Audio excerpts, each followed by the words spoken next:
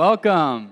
So good to see you guys. Seriously, it's beautiful outside, and you chose to come here and sit in this auditorium and worship Jesus. That's amazing. Come on, let's go.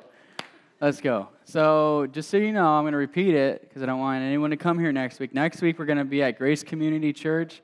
It's 4421 Hudson Road. You can remember that, or you can look it up on Google or Facebook. So next week, next to the tower. You can't miss it. It's got a steeple. It says Grace Community outside. If you go out from the way where there's like Strayer-Wood Theater and there's Hageman, you go out, take a left, you just go down, and it'll be on your right eventually, like a mile. All right, so be there, because I already know that some band people are going to be on for a symphonic band concert, and that's pretty detrimental for us, because it's like half our group.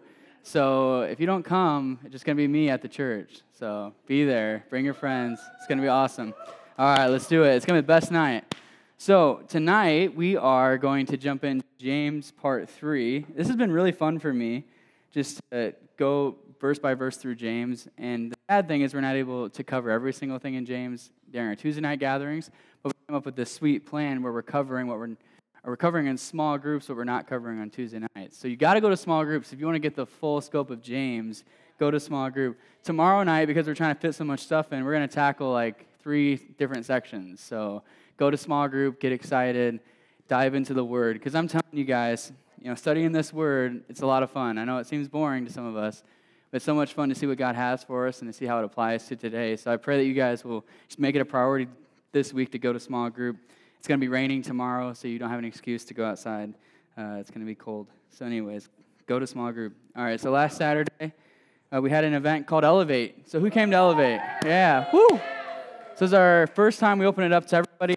It used to be just an event for small group leaders, but we open it up to everybody, and it's an event that's just focused on teaching you guys leadership principles. And I thought it was a lot of fun. We had Iowa State come and hang out with us, and their pastor spoke to us as well. And I just thought it was a lot of fun to hang out, talk about following Jesus. So if you didn't come this year, don't fret. We're going to have it next year. But you got to wait a year until then. So, yeah, come. All right, so back to James. If you remember, the first week we talked about trials and temptations. So what we did is we unpacked the first 18 verses of James, and the main idea was this. When trials and temptations come, we must cling to Jesus. So the way we respond to trials and temptations is not shaking our fist at God, but instead clinging to God, because He's the one who walks with us through the trial, and He uses the trial to shape us into the person that He has created us to be. So God uses our trials. God doesn't cause them necessarily, but God uses our trials. He uses the bad things that happen in our life to help us become mature followers of Jesus. Okay, so when trials and temptations come, cling to God, don't run from Him. And then last week we talked about James 1:19 through 27, and James has this dialogue about hearing and doing the Word. He says, first of all, hear the Word. It's good to hear the Word, but also do the Word. So don't just come to Chi Alpha on Tuesdays and hear the Word and then walk out and keep doing the same thing you did before, but instead apply the Word to your life. Don't just read this as a religious ritual, like I'm reading the Bible because I'm supposed to, but instead hear the Word and then do it. So the main idea was this last week. So, yeah, it's right here. So we need to listen to Jesus and then do what He says. Pretty simple. Listen to Jesus. Have your ears turned towards heaven during your prayer time or whatever, and also through the Scriptures. And then don't only listen to Him, but also do what He says. Some of us have not gotten fresh revelation from God because we haven't obeyed the last thing He told us to do. And you're waiting to hear something fresh, but He's just going to keep telling you the same thing until you obey Him. So don't only hear the Word, but do the Word. And then during small groups last week, we talked about the sin of partiality. So that was James 2:1 through 13. And here, James talks about how God does not show partiality to us based upon our socioeconomic background or based upon our appearance or our stature in this world, but God shows all of us love. And because of that, because God shows everyone love, we are called as followers of Jesus, for those of us who follow Jesus, to follow in His footsteps and love everyone and don't judge. That's pretty much what James said. We talked about that in small group. And now we're going on to James chapter 2 still, but then in verse 14, we're going to talk about the relationship between faith and works. And before we read this, I got to warn you, I got to set you up, because this is one of the most argued about passages in the Bible. It's one of the most difficult ones to interpret. There are times where James will seem to be arguing for legalism, which is the idea that you can earn your salvation by your works. It can seem that way. But if you actually interpret the text correctly and you know the theology of the Bible, we know that that could not possibly be what he's saying, because if James is saying we work for our salvation, we do good things, and then God will love us, then that means that the cross of Jesus Christ is for nothing. And we know that Jesus paid for our sins on the cross, and it's his perfect work that saves us, not our work. So when we trust in Jesus, so when you make the decision to follow Jesus, Jesus' righteousness is transferred to your account, or the fancy word is it's imputed into you. So when God looks at you, he sees Jesus. So if God sees Jesus when he looks at us, then there's nothing we could possibly do to earn his love. And it says that all have fallen short of the glory of God. So if all are fallen short of the glory of God, then none of us could earn salvation on our own. So we know that that cannot possibly be what James is saying. What James is arguing for is a certain kind of faith. It's a faith that actually works. It's a faith that changes us. It's not just intellectual belief. How many kids did you know growing up that said, I believe in God, so I'm a Christian? James says that is not Christianity. Believing in God is not Christianity. Even believing in Jesus is not Christianity. You can't just or intellectually just agree with some doctrines and think you'll be saved. James says if you truly believe that Jesus is the Son of God and he comes into your heart, gives you a new heart, then it will change you. It's going to cause you to do something differently. So I'm excited to jump into this. Verse 14, let's let James speak for himself. All right. It says this, or it says, what good is it, my brothers, if someone says he has faith but does not have works? Can that faith save him? If a brother or sister is poorly clothed and lacking in daily food, and one of you says to them, go in peace, be warmed and filled, without giving them the things that they need for their body, then what good is that? So also faith by itself, if it does not have works, is dead. But someone will say, you will have faith and I'll have works. Show me your faith apart from your works, and I will show you my faith by my works. He's bringing the heat. Verse 19.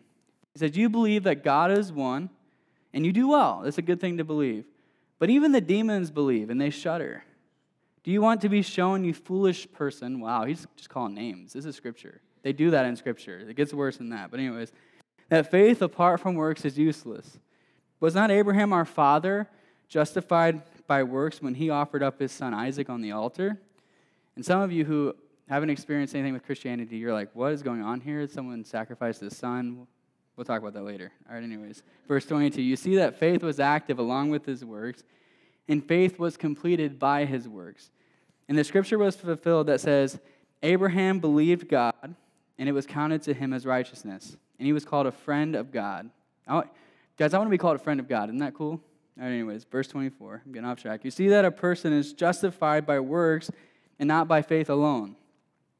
And in the same way was not also Rahab, the prostitute, justified by works when she received the messengers and sent them out by another way. For as the body apart from the spirit is dead, so also faith apart from works is dead. All right, he just brought the heat. It's going to take us some while to unpack it. And before we do that, let's pray, because we got to get ready for this, all right? Jesus, we love you so much. We thank you for tonight. I thank you for every single student in this room.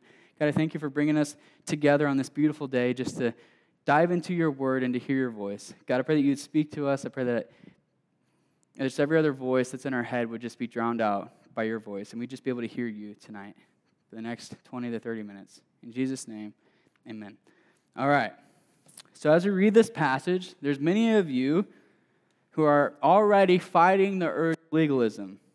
And legalism is this idea, like I said, that we can earn God's love with our performance.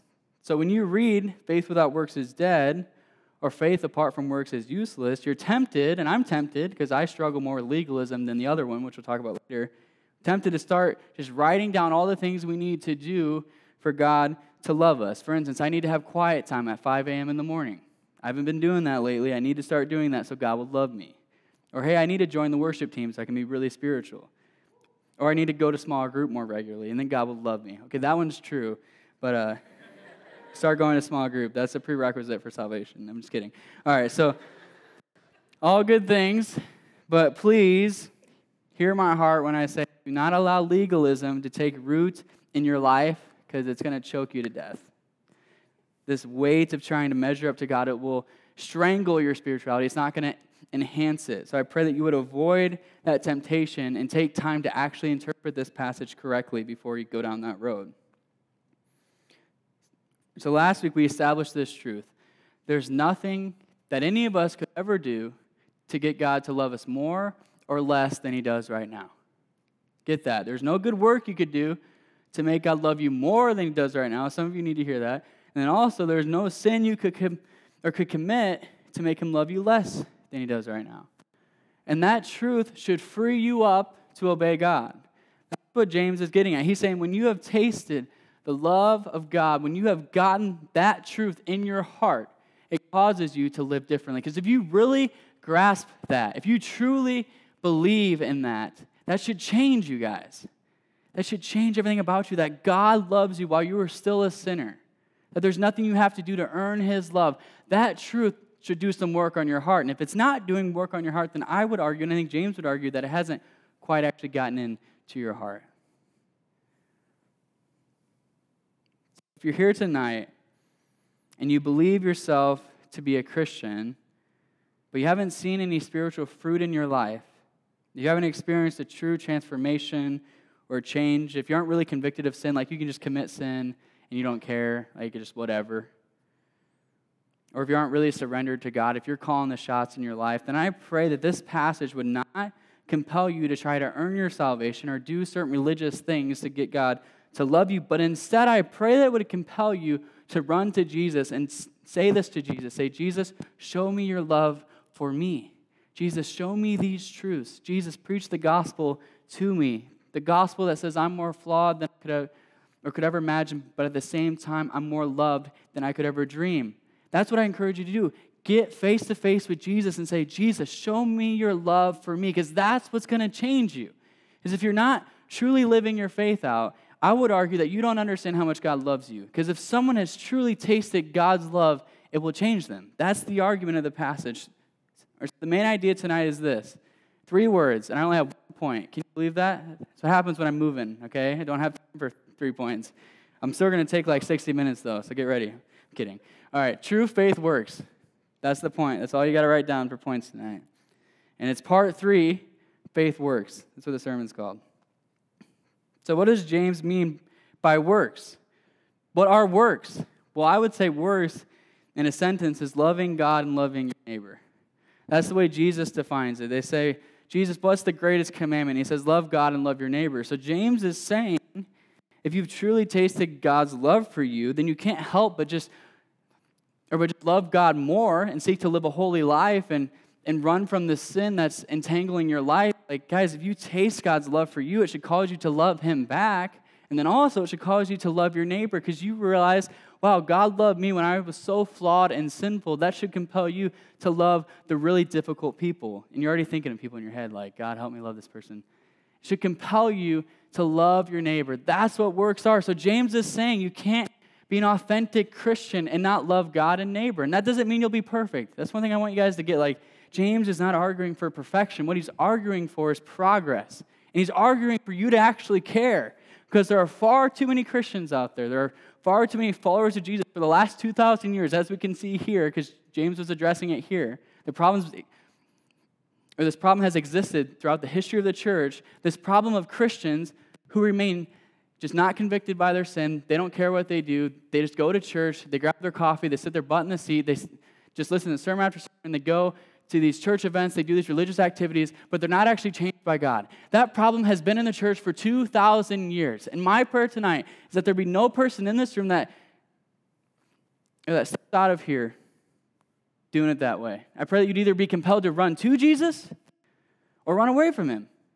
You have to respond, though. I pray that it would not be a place, that this would not be a place that's conducive to lukewarm Christianity. That's my prayer.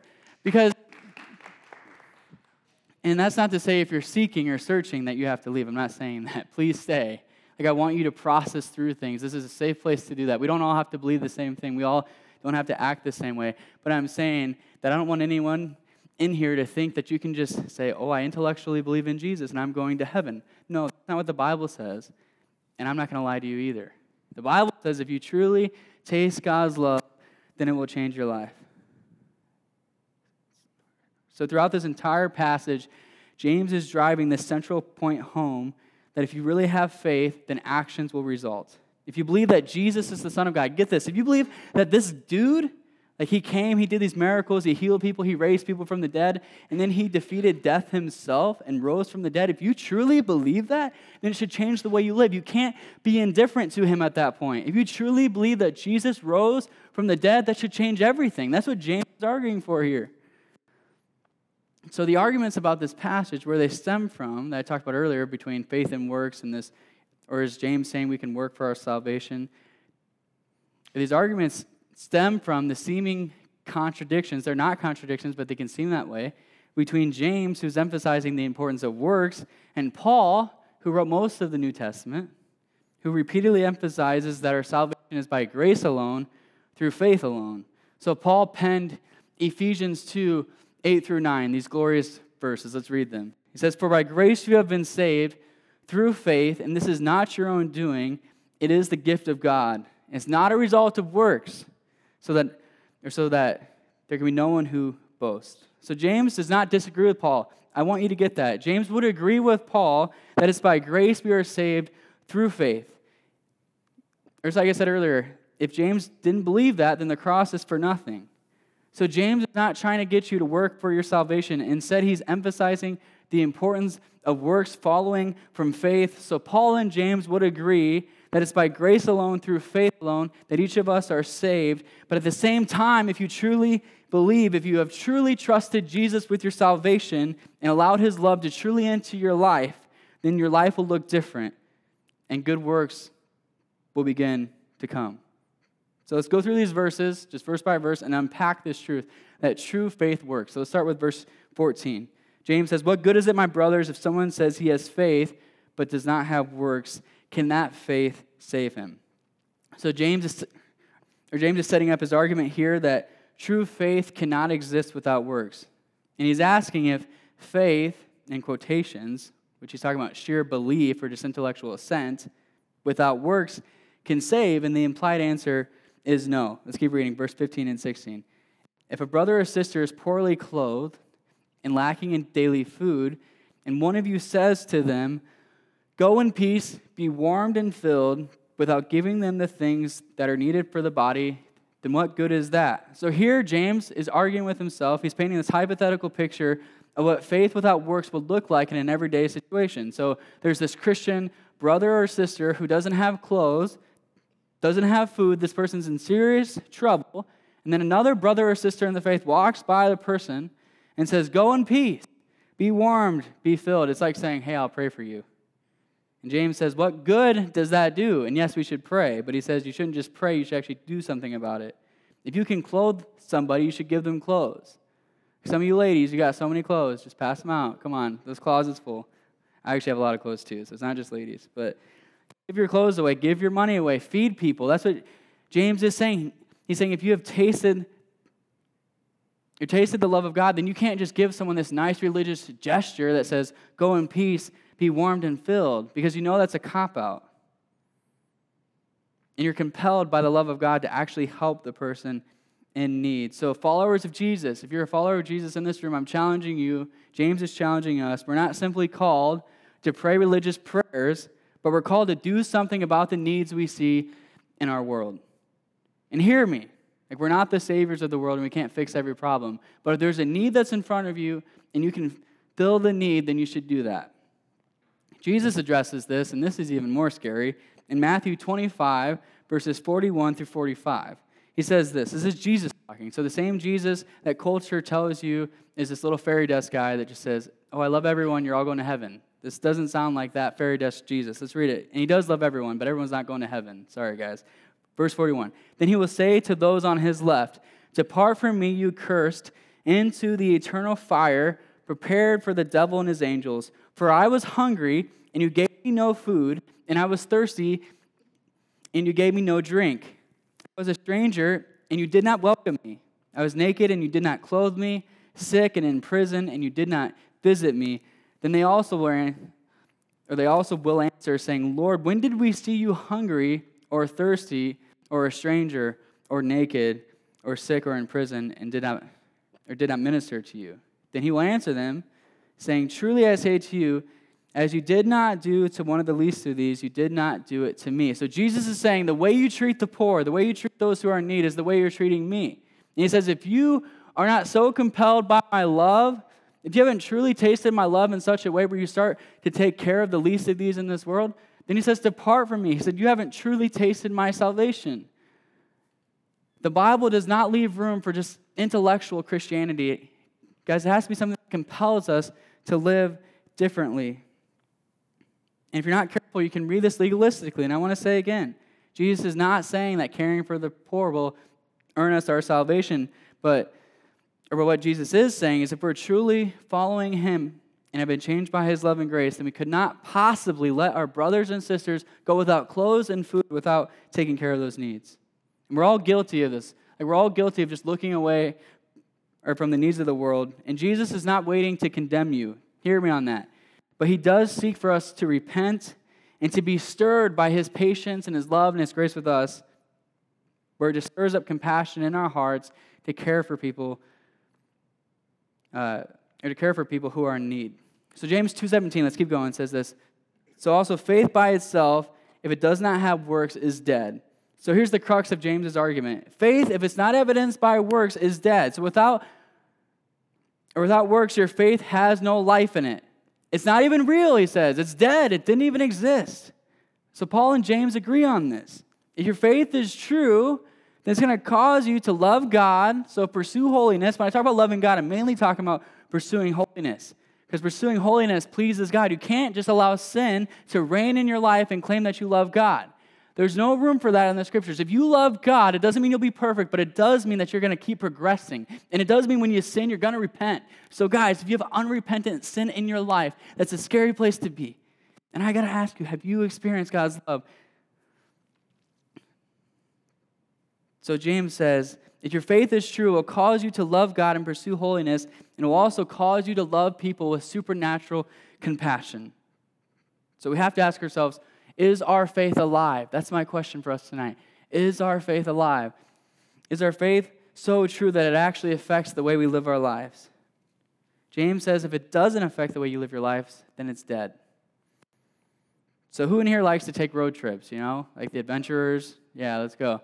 So I like the idea of taking road trips, but for most of my adult life, I've had cars that don't run very well. I have nice cars now, but I had cars that don't run. So I didn't really get to take road trips, and now I feel like I'm too busy to take road trips. But anyways, so let's say that there's one time I did take a road trip, actually, and that time I rented a car because I didn't trust my car to actually make it. I didn't have faith in my car, or let's say if I said this, that I had faith in my car, that my car wouldn't break down, so I said, hey, my car is good, it could totally get me across the country. But then I refused to take it on trips out of fear that it would break down, then is that truly faith that my car would make it? If I'm saying, I believe my car would make it, totally, but then I go rent a car and pay hundreds of dollars every single time I take a trip, that's not true faith in my car, because I'm doing that because I think it's going to break down. There's so many of us who we say we have faith in Jesus, we say we have faith, this book is true, that Jesus died on the cross for our sins, that Jesus rose from the dead, and we're not getting in the car. We're not driving it. We're saying, oh yeah, I believe in that. Well, why aren't you doing this book? Oh, I don't know, I'm not ready yet. I got to do my thing for a little bit. I'm going to wait till I'm 30 and have kids until I start actually reading this and truly obeying it. Get in the car. It's way fun too. Road trips are fun. Following Jesus is fun.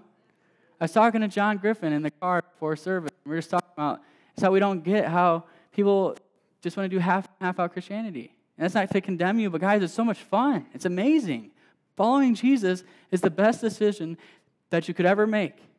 It's not this legalism thing where you have to try to earn God's love. No, God loves you despite your flaws, and then you get to slowly progress out of that, or slowly progress out of your sin as God continues to tell you every day that he loves you, that he still has a plan for you, that he's not giving up on you. That compels you to live your life in such a way where you go all out for him. Guys, why would you not want to follow Jesus? Come on, it's amazing. So James 2:18, let's keep going. It says this, but someone will say, you have faith and I have works. Show me your faith apart from your works, and I will show you my faith by my works. I feel like there's a dance-off about to happen, like step up 3 right here. He's like, you have faith, I have works, I'll show you my faith. Whatever. All right, so anyway, as was common in Greek rhetoric, James is setting up this hypothetical argument. He's introducing this hypothetical respondent into his discussion of faith and works. So for me, in my situation with the car, James's hypothetical debater would say, hey, I have faith that my car is going to be reliable on trips. And James would say, prove it by actually taking it on a trip. And then the debater would respond and say, nah, don't really want to. I'm content paying hundreds of dollars, like I said, to rent someone else's car. And then James would respond, then, hey, you don't really trust your car, do you? James is laying it down. Verse 19, it gets even crazier. He says, you believe that God is one, and you do well. Even the demons believe and shudder. So now he's grouping his respondent with demons. What a nice guy. All right. James says you can't just believe in Jesus apart from works. Even the demons believe that Jesus is the Son of God, and that doesn't mean that they're followers of Jesus. This shows that you can believe that Jesus is the Son of God and not experience salvation.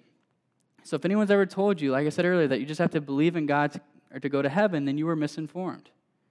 Guys, you need to have faith, true, robust faith, that Jesus paid for your sins, and that should cause you to live differently. Verse 20 through 21. Do you want to be shown a person that faith apart from works is useless? And was not Abraham, our father, justified by works when he offered up his son Isaac on the altar? Whoa, okay, wait a minute. Is James saying that we're justified by works and not by faith?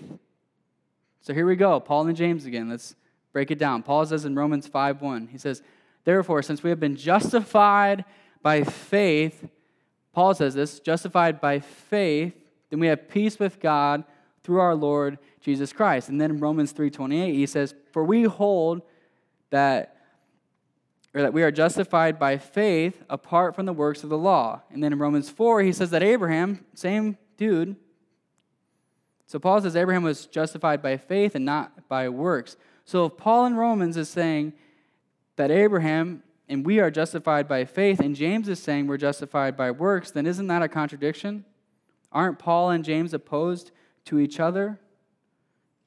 One of the reasons I can say with confidence that they're not opposed to each other is James is saying that,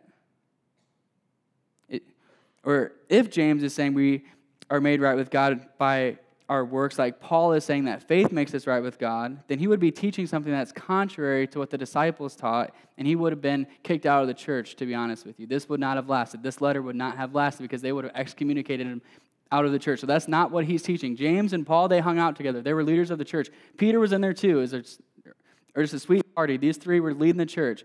So Paul, the guy who was very passionate about grace alone through faith alone, we read Ephesians 2, he would have said, dude, get out. Like, you're done. I don't care if you're Jesus' brother. Get out of here. Paul was leading the church. So Paul would have had him excommunicated. And then the other reason I can say with confidence is or confidence that they don't disagree, is Paul and James are referring to different events in Abraham's life. So I don't know if you know his story. I'll try to bring you up to speed. But Paul in Romans is referring to Genesis 15:6, which is this event in Abraham's life where he believes God's promise to him. So when he first believes this promise to him that God's going to make him into a great nation. James is referring to Genesis 22, if you've ever read Genesis, where Abraham takes his son up to an altar and is going to sacrifice him because God told him to. Now, that's where you're getting freaked out. But God stops him and says, hey, I don't really want you to sacrifice your son. I just wanted to see if you would do it. And trust me. Which, all right, we're not going to unpack that tonight. So, I love you, Lord. All right, so anyways, I don't understand everything. All right, so let's get on here. So, to summarize, Paul emphasizes Genesis 15, where Abraham believes something, and James is emphasizing Genesis 22, where Abraham actually does something about that belief. So they're referring to different events. So let's throw up the slide here. So apparently, James had a different sense of the word justify than Paul did. So the primary way that Paul used the word justify emphasizes the sense of being originally declared righteous by God through faith on the basis of Jesus' sacrifice on the cross when you first believe. So when you first trust Jesus, you're justified. You're made right through your faith, trusting in the Lord. For James, he was referring to when you demonstrate your faith. So he's not saying you're saved by demonstrating your faith, but he's just saying that's when you know you're justified, when you actually take a step of faith and you actually walk out your faith. So they're referring to different events. It's all the same theology. Like, guys, we're justified by faith alone, through grace alone, but if you're truly justified, then you're going to take steps of faith, do good works. Or so they're just referring to different points. Like I said, Paul, declared righteous by God through faith. James saying it's when you demonstrate that you've been declared righteous by God. So James 2:22, let's keep going. You see that faith was active along with his works, and faith was completed by his works. So James says that Abraham's faith was completed by his works. That's what I was trying to say. Completed means to bring to maturity. So full-grown, genuine faith is seen in the good deeds it produces. That's what James is referring to. That's what James is referring to when he talks about being justified. There's this point where you're completing your faith. And then verse 23, and the scripture was fulfilled that says, Abraham believed God, and it was counted to him as righteousness, and he was called a friend of God. So here James is referring to Genesis 15 in a way that complements rather than contradicts Paul's use of it in Romans, for he sees this verse as being fulfilled. So Genesis 15, or the one that Paul was referring to, James sees that being fulfilled in Genesis 22 when Abraham takes a step of faith. Keep track with me, please. This is some serious theology right now. You're like sitting in Bible school. Let's keep going. James 2:24. It says, you see that a person is justified by works and not by faith alone. So for James, faith alone is not the same thing that Paul is referring to when he says faith alone. For James, faith alone means some bogus kind of faith that all of us have seen in America. It's this faith that says, I intellectually just agree with doctrine of Christianity, but I don't actually live in a way where I trust Christ in day-to-day life. So James is saying you can't just sign on a dotted line and then believe you'll be justified, but instead you must truly believe it in your heart so that it changes the way you live. Verse 25 through 26, then we're done with the verses. And in the same way was not also Rahab the prostitute justified by works when she received the messengers and sent them out by another way? For as the body apart from the spirit is dead, so also faith apart from works is dead. So James concludes by referring to another Old Testament story of this prostitute. Her name's Rahab. She believes these stories about God's saving work, and then God's people come to her land, and she helps them out. She helps protect them from her own people. So first she believes in this God, and then she actually does something about it by protecting his people. So James is referring to that. All right, we're done with the theology. It's a lot of theology right there. Congratulations. We just navigated through one of the toughest pieces of Scripture, and I think I lost like half of you, but that's all right. But I hope you can see that James and Paul's writings are compatible. They truly are compatible. The entire New Testament teaches this truth, that each of us who are followers of Jesus are saved by grace alone, through faith alone in Jesus Christ. And if we truly believe, if we're truly saved, then it's going to transform the way we live our lives. So I'm going to skip a slide. We're going to go to this. So the gospel is not, I want you guys to get this. The gospel is not, I obey and therefore God loves me. If that's what you've been taught, scratch it. That is not the gospel. That's not the good news. That doesn't sound like very good news because I don't obey very well. I obey and therefore God loves me. That's not the gospel. What the gospel is God loves me, and in response to that, I obey. So James wants us to realize that our faith is so precious. God loves us so stinking much that if you truly experience it, then you would never even think about abusing his grace by continuing to live your life in sin. James says we should show our faith in Jesus by how we love God and how we love other people. And when you encounter that truth, that Jesus loves you right where you're at, struggles and all, that will change you. That's what James is saying. And that gives you all the motivation you need to live a life of active faith.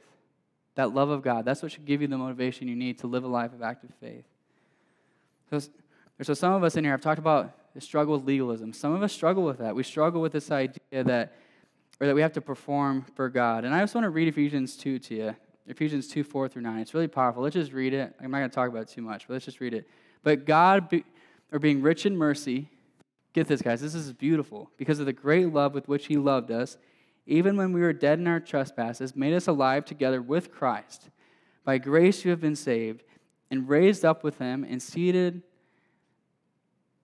us with him in heavenly places in Christ Jesus, so that in the coming ages he might show the immeasurable riches of his grace and kindness towards us in Christ Jesus. For by grace you have been saved through faith, and this is not your own doing, it's the gift of God.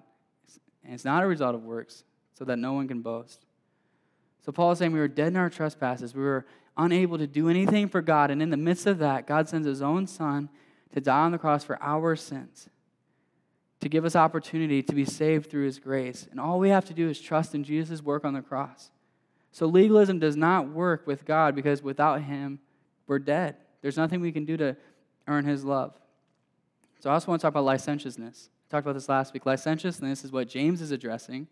It's this idea that, believe in Jesus, sign on the dotted line, then do whatever you want, because God will always love you. The problem with this thinking is if you truly encounter God's love, then you could never stay the same. As James says, true faith works. So those of us who struggle with licentiousness have deceived ourselves into thinking that if we just recite a prayer or believe in God, then we'll be saved. But James says faith without works is dead. So licentiousness just does not work according to James, and it doesn't work according to Paul either. Let's read Romans 6, 1-4. They agree on this. Where it says, what shall we say then? Are we to continue in sin so that grace may abound? By no means. How can we who have died to sin still live in it? That's convicting, guys. How can we who have died to sin still live in it? Do you not know that all of us who have been baptized into Christ Jesus were baptized into his death? So when you're baptized in water, you're baptized into Christ's death. We were buried, therefore, with him by baptism into death, in order that just as Christ Jesus was raised from the dead by the glory of the Father, then we too might walk in the newness of life. So just as Christ died on the cross for our sins and then he rose from the dead, when you decide to get baptized in water, guys, you're dying to your old self, and then when you come up, you're this brand new creation. That's the idea. And you're supposed to walk in newness of life. You're supposed to walk as someone who's been resurrected. Like it says in Ephesians 2, you're dead in your trespasses. You're supposed to walk as someone who's been resurrected from that and given new life. So if you've truly been resurrected from your dead self, then you're going to live differently. So James is saying, that's what Paul is saying. So a lot of you know my faith story, but I just want to share just a bit of it again because I think it really applies well to this passage. For me, I've always been a Christian intellectually. I've always believed the truths about God. I grew up in church. I was an all-star kid in children's church and youth group, and I understood the Bible fairly well. Well, at least I thought I did. But it took a long time for me to actually see good works be produced in my life and for me to truly live all out for Christ. It took my whole childhood pretty much. And for me, my faith didn't really begin to work until I hit rock bottom. It's like I had to hit rock bottom before I could truly understand what Jesus did for me. So this journey of realizing that I was unable to perform for God, but God still loved me in the midst of it, this journey of realizing that began when I was 12. I became addicted to pornography, and for 6 years I wrestled with this addiction. I wrestled at night with God, could you still love me when I'm doing this? And throughout all that time, he didn't change his mind about me. But then when I was 16 to 18 years old, I began to party on weekends, do the party scene. Some of us have done that. And I just began to do things that I never wanted to do. And in the summer after my senior year of high school, all the partying, alcohol, terrible ways of thinking, my poor relationships, this all brought me to the end of myself. And I finally realized that I could not do anything to measure up to God on my own. I realized that God didn't owe me anything. That's something we need to realize. God does not owe you anything. I realized that I had nothing to offer him. I was dead in my trespasses and sins. I was dirty. I realized this. I got to this place of rock bottom where I felt like God could never forgive me because of the things that I had done. But in the midst of that, something supernatural happened in my life. And I realized that just as I had hit rock bottom, at the same time, Christ still loved me. He spoke this truth to me through tears. I was crying. I was just seeking the Lord. It's like, could you still love me? And then I just felt the still small voice of the Holy Spirit say that there's nothing you could do that could ever separate you from my love. And once I got that, once it really got inside of me, it changed everything about me. Pornography was gone. Drinking on the weekends was gone. Dirty movies. Guys, I went to my dorm. I just passed them out to people. You can take them. I don't know why I passed them out to people. I should have thrown them away, but I couldn't have those anymore. I was trying to be nice. I don't know. Or stupid things you do when you're a freshman. No offense, freshman. But guys, my life began to transform. I used to watch dirty movies with my friends all the time. I could never watch those anymore. There's something that happened inside of me because I realized God loved me so much when all I had to offer him was filthy rags. God loved me that much to keep loving me in my darkest moment. And that had to change the way I live my life. And I'm praying that the Lord would let some of you hit rock bottom so you could realize how messed up you are. Because you're really messed up. We're all messed up. And then out of that, he could bring something new. And God could tell you that there's nothing that you could ever do to separate you from my love. And he could create something new. He could bring you up out of that. Some of you have to hit rock bottom, but I pray that wouldn't have to happen for you guys. Get it now. Guys, you're more flawed than you could ever imagine. You're sinful. You're dead in your trespasses. But at the same time, you're more loved than you could ever dream. And there's nothing you could ever do to separate yourself from God's love. And allow that to change the way you live your life. Stop screwing around. In a sentence, stop screwing around.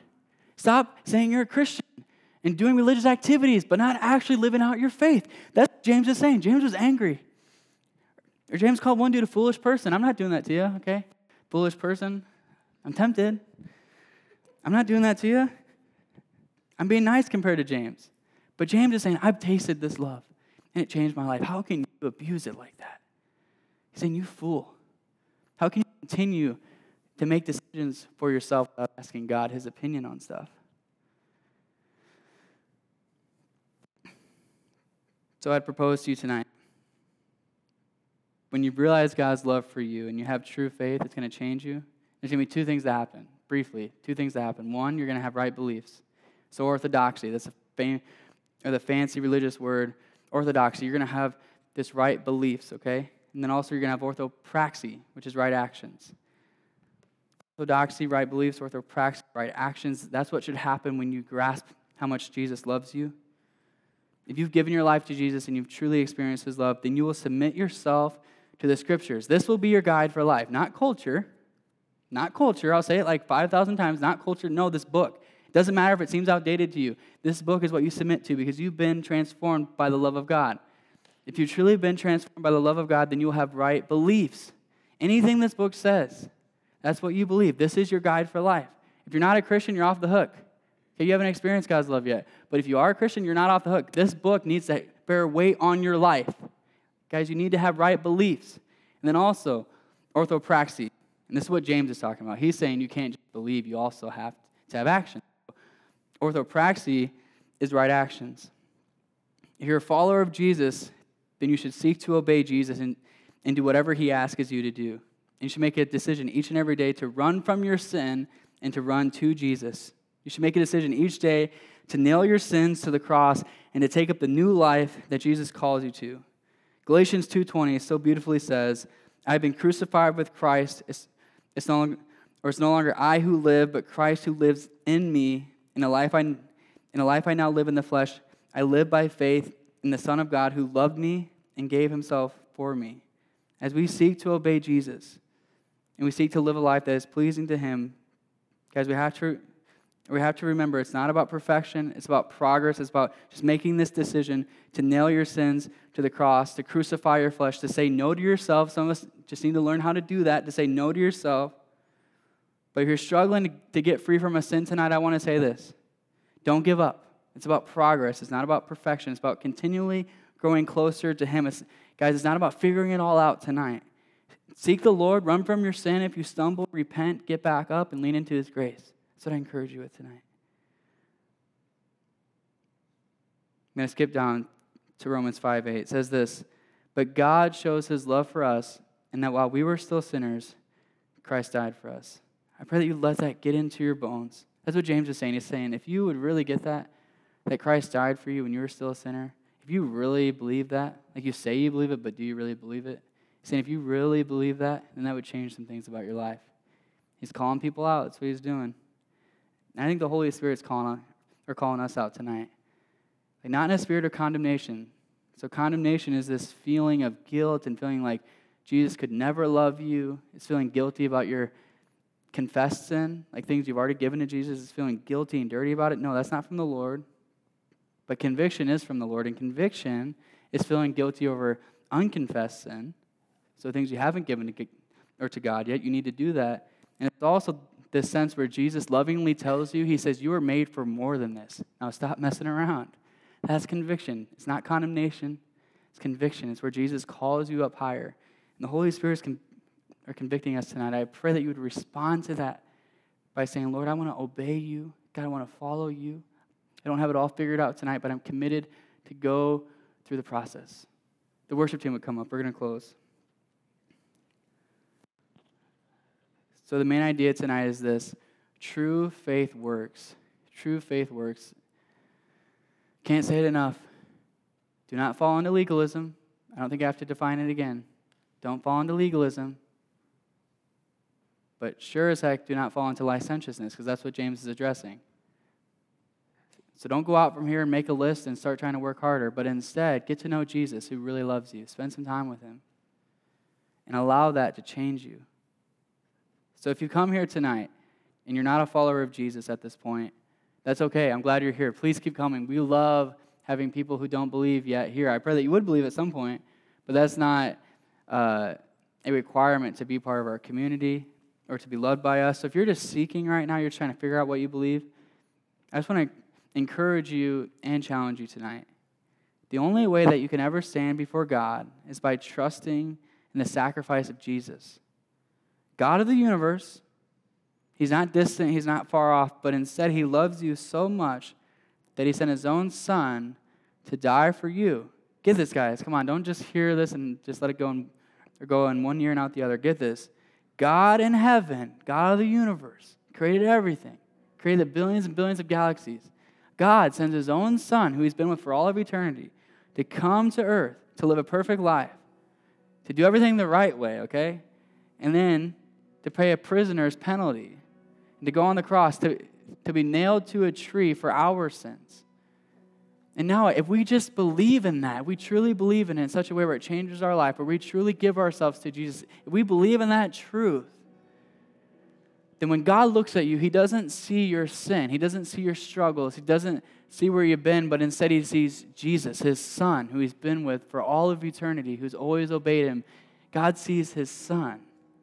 And he calls you son or daughter. So I pray tonight, if you're far from God, if you're not a follower of Jesus, I pray that you would encounter that truth and that you'd run from legalism or licentiousness or whatever's pulling at your heart, and instead you'd run to the throne of grace where Jesus is sitting right now and saying, I want to have a relationship with you. I pray tonight that you would encounter that. If you're a Christian by name in this room tonight, but you don't really love God or your neighbor, my prayer for you is that God's love would penetrate your heart. The fact that he loves you in the midst of your flaws would so touch you that you'd begin to actually love him and those around you. That's my prayer. That's James's prayer for those of you who are Christians by name, but not by action. And finally, for the followers of Jesus here tonight, I pray that you would avoid the mistakes of both this legalism and this licentiousness. Guys, you can never earn God's love. Nothing you ever do will God's love for you. But at the same time, if you've tasted his love, then you should begin to obey him. And when you do stumble and fall, you're going to run to Jesus, not from him. If you truly tasted this amazing love, it will change you. If you guys could stand with me tonight. Let's be a group of people. Let's let Chi Alpha be a group of people who doesn't just intellectually believe in the doctrines of Christ or believe in the Bible or say we're Christians because we grew up in church. Let's not be that group. I don't want to be that group. But instead, let's actually believe this book and believe the teachings of Jesus in such a way where it changes the way we live. If that happens, this campus will be flipped upside down. God is just waiting for a group of people who will activate their faith and begin to live it out in day-to-day life or just as they interact with people. And as you love people and you love God and people see the holiness in your life, God is looking for a group of people to do that. And I believe when we do that, I believe this campus will be transformed. I believe it's coming. I believe God's going to give us this revelation of his great love for us in such a way where it just transforms the entire campus. I pray that we'd be that group. Let it never be said that Chi Alpha is a group of hypocritical people or people who don't have true faith. But guys, let us always live in such a way where it's clear that That we actually believe the teachings of the Scripture. We actually believe that Jesus came and died for us. All right, bow your heads and close your eyes. We're going to pray. There's two ways to respond tonight. So the first way is this. If you're in here and you're not a follower of Jesus, or you once were but have walked away, or if you're a Christian by name but you're not actually living it out, I want to give you an opportunity to get right with God tonight. Just to put everything at His feet and say, God, I accept your love for me. So if that's you, there's no one looking around, just me. Can you raise your hand? It's just between you and God. See that hand? Is there anyone else in this room? Awesome. You guys can put your hands down. I'm going to pray for you. So as I pray, just pray in your heart. Just pray a prayer in your own words, just asking Jesus to save you and to come into your heart and to begin a relationship with you. Jesus, we love you so much. We thank you for coming and dying for our sins. And God, we pray tonight that there be this supernatural trust that happens in our heart where we trust that you do love us, that you truly did die for us, and that would change our whole lives, Lord. That you would come in and give us a fresh start. In Jesus' name. I also pray for one more group of you. So if you're a Christian in this room and tonight you felt convicted by the Holy Spirit about something, I don't know what it is, but if that's you, can you just raise your hand to heaven? Just saying, God, I feel that conviction and I want to respond by putting it at your feet. Tons of hands going up. Okay, I'm going to pray. Jesus, I thank you for this group. God, thank you for the group of followers of Jesus in here who have just said, hey, I'm feeling convicted and I want to give it to God tonight. So God, we give it to you. Whatever it is, it's different stuff for all of us. We give it to you and say, God, help us to run from that sin and to run into your arms and to continually be transformed day in and day out. God, we love you so much. We thank you. In Jesus' name, amen.